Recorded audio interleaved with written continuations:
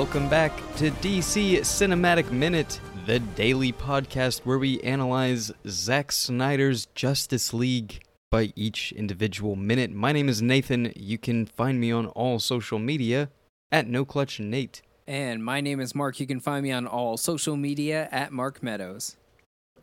And today we're talking about minute number 99 of Zack Snyder's Justice League. Is there anything that goes with number 99? Is there like a famous sports person?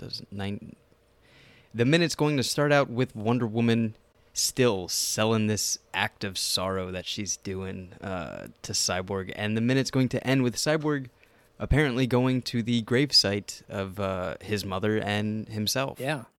Which was a big part of, the trailers for the Snyder Cut, Zack Snyder's Justice League coming out. People seeing this clip of Cyborg at a grave, and people wondering, like, oh, whose grave is he at? He must be at his mother's grave and all that.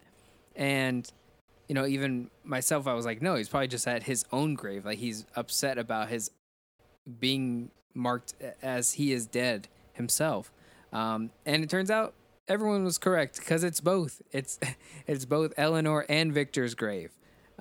Which is interesting to see, and we'll get to talk about why he's there, overall. But yeah, in this minute, it's the second half of the Wonder Woman talking to Cyborg, trying to get him to understand where she's coming from and where she's been and where she's going and how she needs his help along the way, just as much as he might need her help.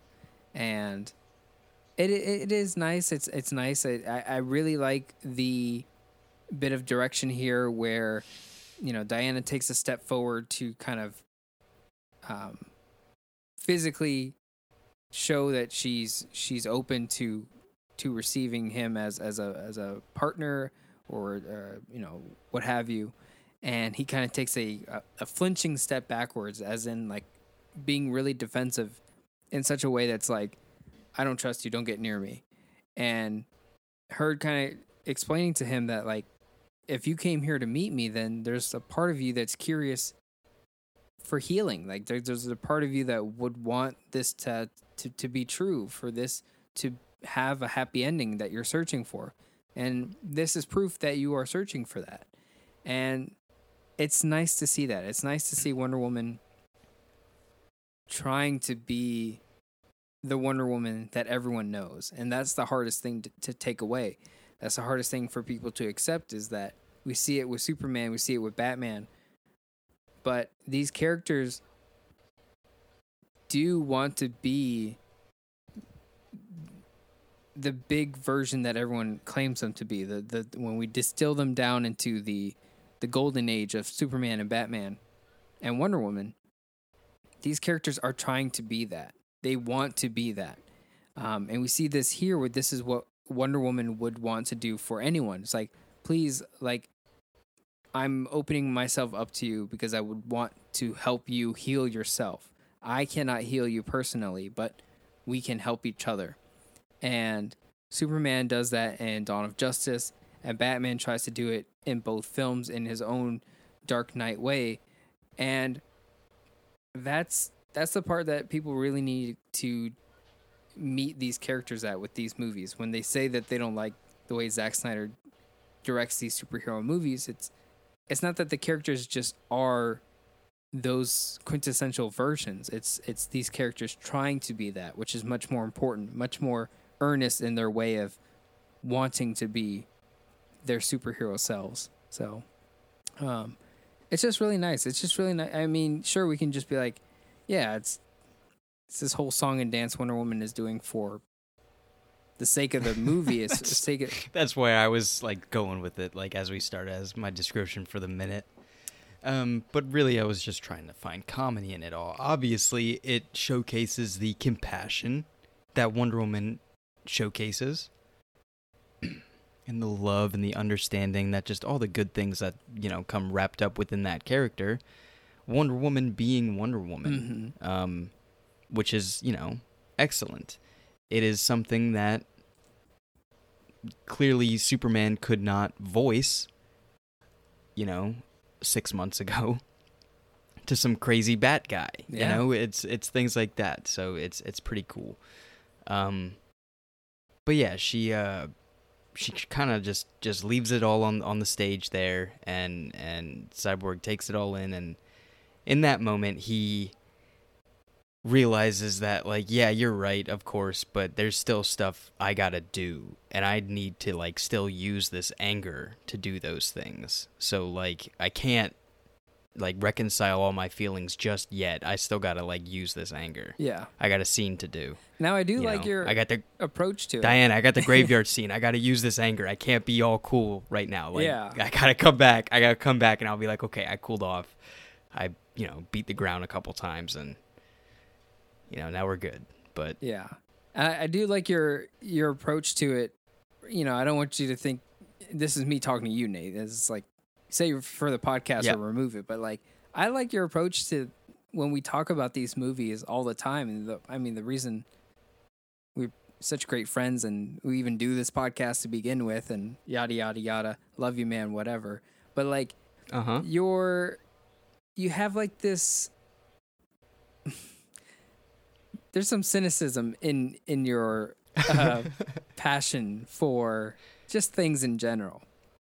And one thing I like about how you can be cynical at times on how you talk about things that you love is, like, you clearly understand what's going on in this minute. You clearly understand, like, how it connects as far as a story.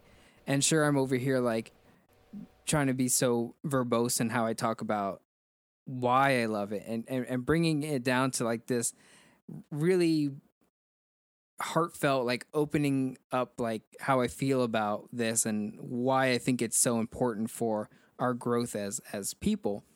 And you aim to make humor, you aim to be, to show off this kind of cynical take on it, but you do it with love for what the story is. And you kind of do it in a way that I've noticed where it's like you understand it and you're just kind of like, why aren't other people understanding this? Because, like, why do we have to explain this if, like, there it is, like, let's get going. Like, why is it so hard for you guys to accept that these are good stories? And I'm sure you do that with a lot of comic books when you worked in that industry, but it was just like, this is a good story. You got the beats here, yada, yada, yada. Like, there you go. Why? And you're going to tell me it's a bad story for this and that reason when you can just watch this and there you go. We don't even have to explain it. Like, let's get going. So it's almost like it's just like Zen-like cynicism from you where you still enjoy it. Yeah, I enjoy the hell out of it. I appreciate that. I enjoy the hell out of it. And it's fun. I just try to find the most, I don't know, stupid thing that you can probably, like, whatever, the biggest idiot on the internet, that's just the thing that they could point out the most and be like, well, this isn't right. I want to be that guy just to prove to other people like that. It's like, you are an idiot, really, if that's what you're pointing out at. And yeah, like you said, I mean, like, the beats are here, everything fits. The question really is, why are you questioning whether or not particularly this movie is good or bad? Mm-hmm. It is good. This movie wasn't ever going to be bad. It just didn't. It was almost a too big to fail type deal. And we had, 2 movies prior and an entire universe, an entire fan base that was even fueling that fire. It just wasn't going to not work. That's the thing. And the argument that people have with arguing this movie is so far past an argument that it's just funny now. And that goes back to just like Home Life, where it's like, you're still bringing this up again? Man, that happened like 8 years ago, dude. Like, and it's like, that's the funny part. It's like, you're still mad. And I'm going to make fun of you for still being mad at this movie. Yeah. It's never going to stop. It's never going to stop. You're just a fool. Anyway. Yeah, it goes back, these things, you have things like Shakespeare, and you people in a learned profession are telling you that this is good, this is proper, this is what you're supposed to base everything off of. Mm-hmm. And then when someone does base it off of it, you're like, that sucked. Why wasn't it like Shakespeare? What do you mean? It's just that. It's literally just that type of mindset. And it's comical. So I find the comedy out of it. This scene in general, between this whole week, between Cyborg and Wonder Woman, you pointed it out at the beginning of the week of how it is the inverse of what the Superman and Batman fight was. Mm-hmm. Like this is the solved puzzle. You know, we literally worked. We had the equation or we had the answer, and we worked backwards to build the equation. And the equation is the heroes are just not working together. You know. So what's the answer to that? Compassion, understanding, and togetherness. Wonder Woman wraps up all of that within just herself. Put her in these situations where you have the like we were saying, the man form, Batman and Cyborg here, and the God form, Superman and Wonder Woman. And it's just the conversation that they have to have. You and I got to talk about it for an entire year of just, you know, and even on the bigger picture of the argument of why Dawn of Justice was a bad movie. People see it as a bad movie because you're not having a conversation about that movie. You know, you're seeing these choices as bad choices because you're not having the conversation of what those choices are or why that character decided to make those choices. Yeah. And we got to cut to it in 60 seconds, you know, and we get to embellish it for a week here with these minutes here. I think it's incredible. This whole moment between Wonder Woman and Cyborg is literally the answer to the Batman versus Superman fight, or just the fight of the clash between man and God and the dichotomy between those two ideas. Yeah. Of good and bad, or doing the right thing versus not doing the right thing. Putting a stake in the world where you think that you don't have a stake in the world. But what's hitting you right in the face? You live in the world, dude. Yeah. Exactly. You have your stake is the entirety of your livelihood. And for those that come after, and making sure we leave it a better place than what we came into. And then the other thing with Dawn of Justice, when people say, like, you know, that this is a bad decision here or whatnot, is they don't have that conversation of, yes, the character in the movie. We understand that the character, it is a bad decision by the character. It's the whole point of the movie. But they see it as like a decision made by the director, Zack Snyder. And so therefore that director believes that decision must be made. Which is like, think about Man of Steel, where, you know, Superman snaps General Zod's neck. And it becomes like, oh, Superman would never do that. And it's like, says who? But also, like, we know it's a bad decision. He knows it's a bad decision. There's literally like 15 seconds of heartbreak after that decision. You know, it's stuff like that. It's like, Batman doesn't kill. It's like, you're right. Batman doesn't kill. But he's killing in this movie because it is a bad choice. It is a bad decision. Yeah. That's the whole point of the movie. You can't just be like, oh, it's bad. Superman or Batman would never do any of those things. It's like, yeah, you're right. They should not do those things. But that's why they're doing it in this movie, to orchestrate that. We're not saying that they should. And that's another thing that everyone gets wrong. Even people who love Zack Snyder's movies, where they're like, yeah, Batman kills, like, get over it. It's like, no, he and Chris Terrio are also saying that they need to become better. They're not at the best place right now. And we have to work our way to that. It's the whole deconstruction, reconstruction. That's what all this means. And that's what Wonder Woman is explaining here to Cyborg. It's like, we are not in a good place right now. None of us are. But we can be if we work together to make it a better place. And that's the conversation people don't have about those movies. They don't take the time to understand why they're in a bad situation now. So, I don't know. People just want to see Fat Thor playing Fortnite, you know? No one complained about that bad decision, huh? Yeah. No one complained about the actual hard illustrating fact that Thor is a raging alcoholic. People are like, God, we still love him though. Put an axe in his hand. Yeah. Let him fly around space with a raccoon. Wow, I love the guy.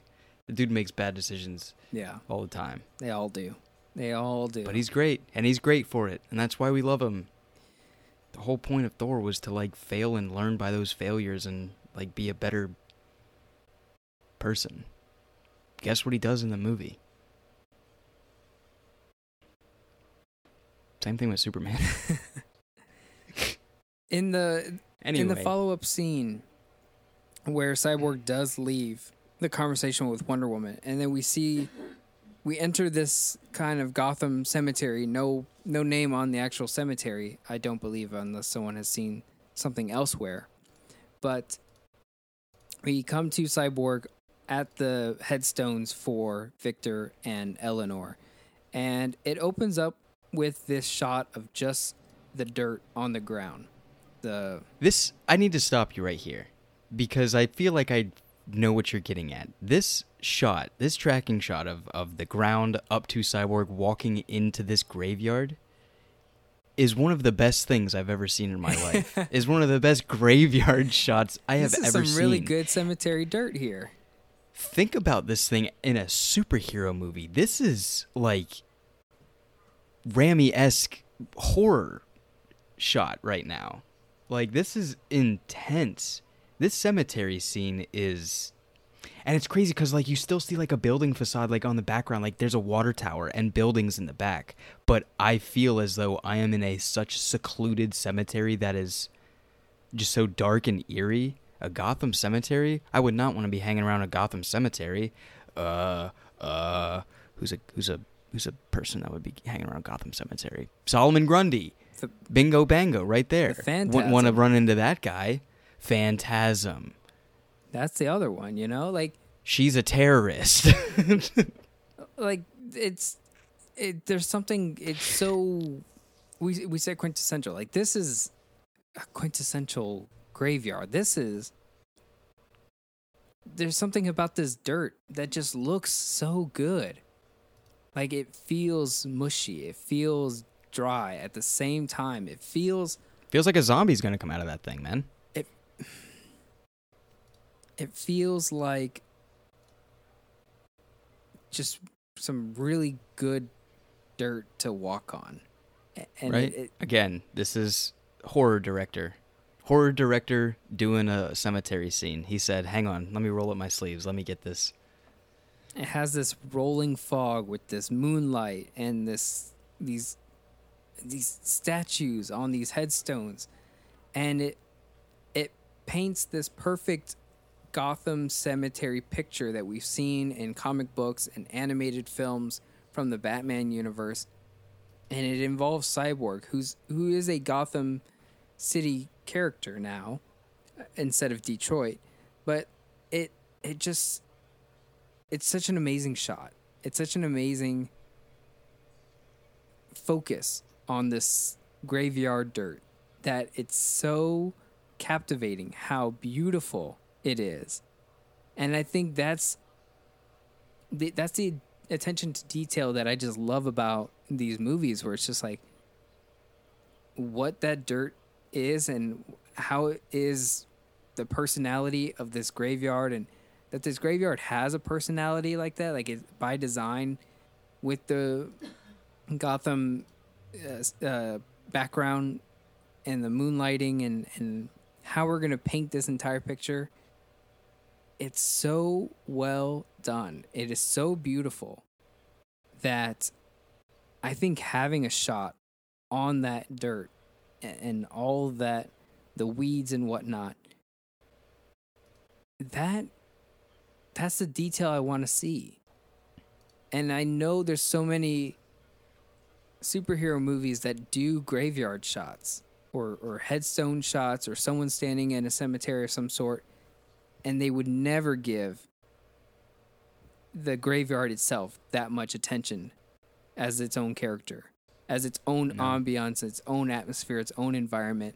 It's almost just like character, graveyard stone, sad moment, like, and it's just like, carry on with it. Like, go on with why we're here, instead of really living in that moment. I think what makes another big difference is that this isn't the only graveyard scene that we get in this movie, but we get a Kansas graveyard scene later on. The fact that this is like so much detail and so creepy and eerie, moonlit clouds, overcast, it's a Gotham graveyard, as opposed to just like the flat Kansas graveyard that we get later on, where it's like, okay, it's just grass and headstones, you know? We don't have like creepy moss, we don't have dead trees, or even, yeah, I don't know if there's any statues on headstones, but no. It's just like masonry that we would attribute to Gotham City.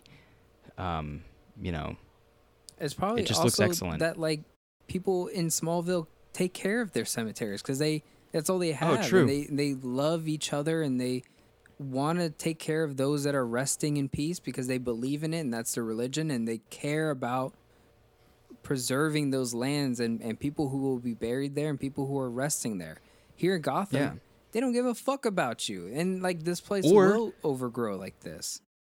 Or the caretaker is probably plotting to kill the Batmans at some point, you know? some weird craziness, you know? When you see the headstones of Eleanor and Victor, you can see a rolling hill of even further headstones as it rolls down and into the background. You can see more of them in the distance.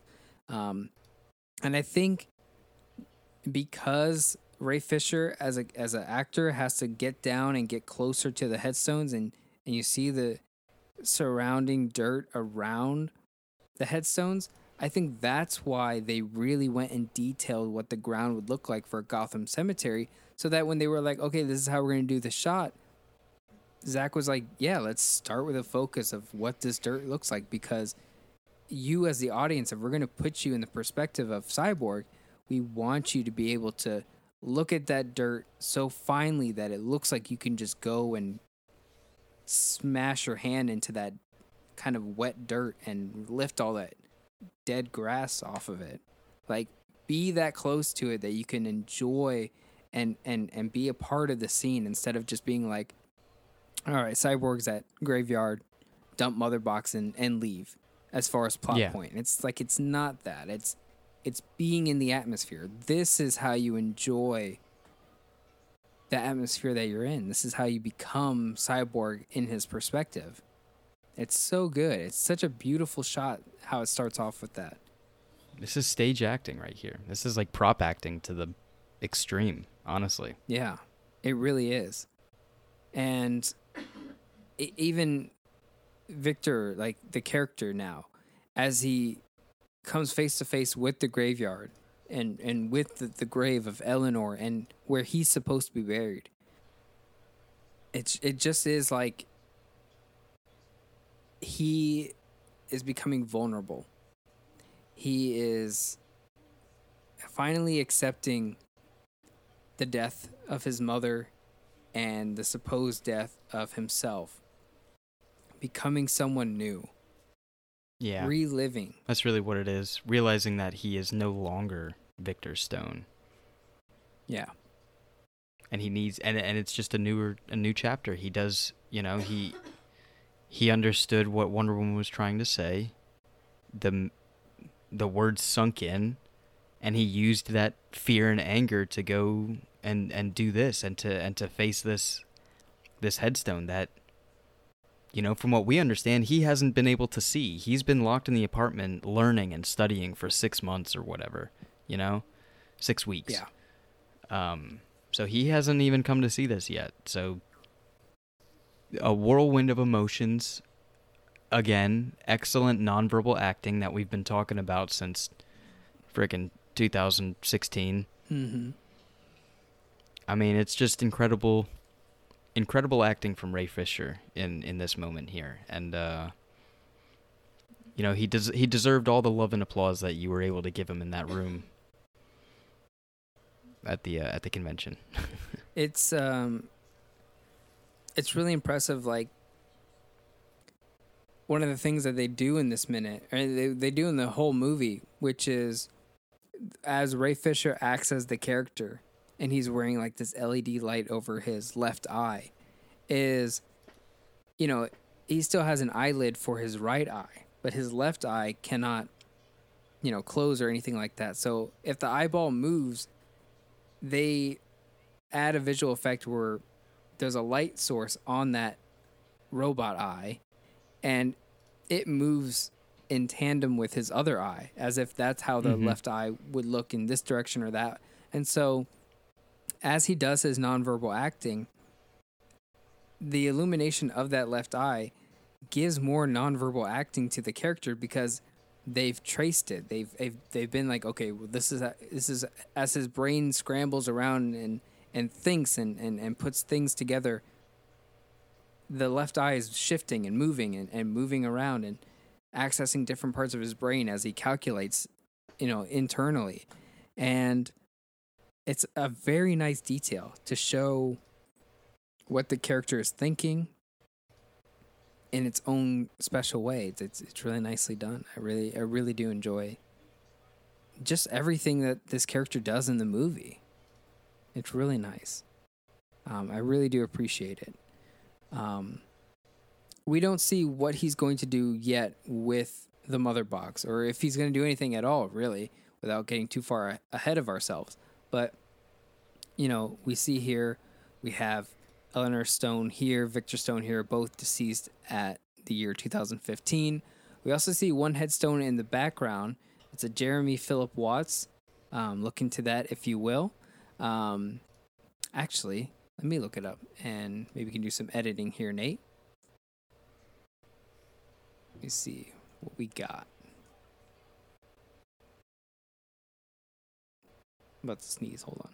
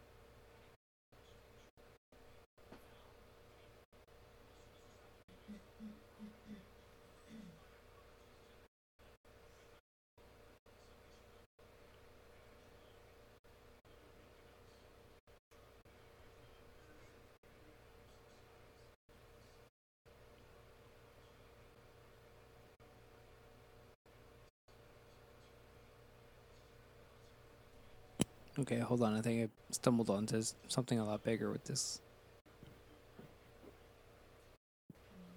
Bone pumpkin. You think you stumbled onto something bigger? Yeah, like who this person is.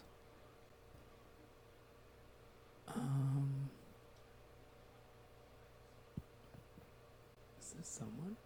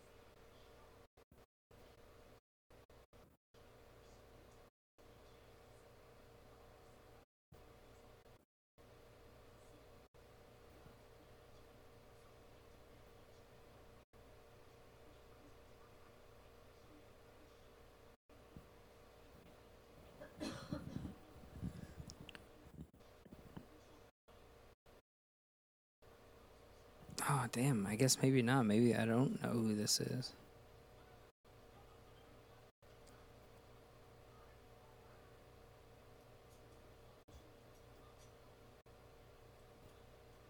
All right, maybe scratch that.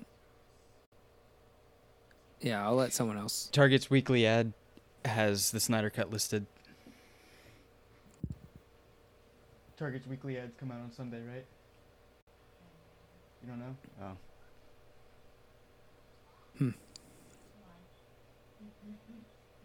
All right, we'll scratch that. Why? Because we're going to Walmart or Target later.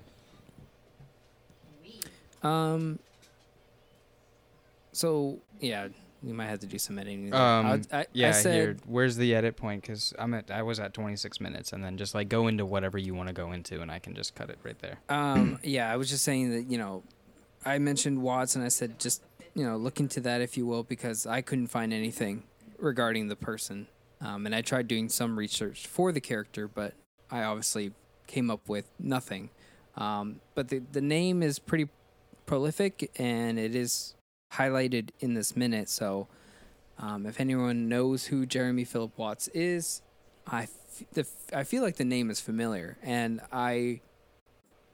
unfortunately I don't want to miss notes. I mean, that's why we do this podcast, but I feel like it's a pretty important name, and I don't want to miss it for whatever reason. Even if it's an actual person who has passed and it's kind of like in memory of the person, especially for this type of movie. So if anyone has information for that, please let me know. I know that you can buy the headstone. It was on a prop listing site, but I don't know. The Jeremy Watts headstone you could buy? Yeah, I saw it on a prop website, Jeremy Philip Watts. But I don't know the importance of the name. It just says Jeremy Philip Watts died 28th July 2003, beloved son, husband, and father, sorely missed, R.I.P. Used in the Justice League movie, but I don't necessarily know the importance of that name. So maybe someone else can find out something about it, but that being said, that's all I have for this minute, unless you have anything else you want to add, Nate? No. I mean, the Stones headstones, that's weird. The Stones headstones themselves do say the title of the chapter that we're on, obviously, beloved mother, beloved son. So that's just something if you want to, check that we got the notes. And the birth year, 1994, I don't know if we really need to look too much into that other than that they would be, 28 years old now? That's a good one. I mean, yeah.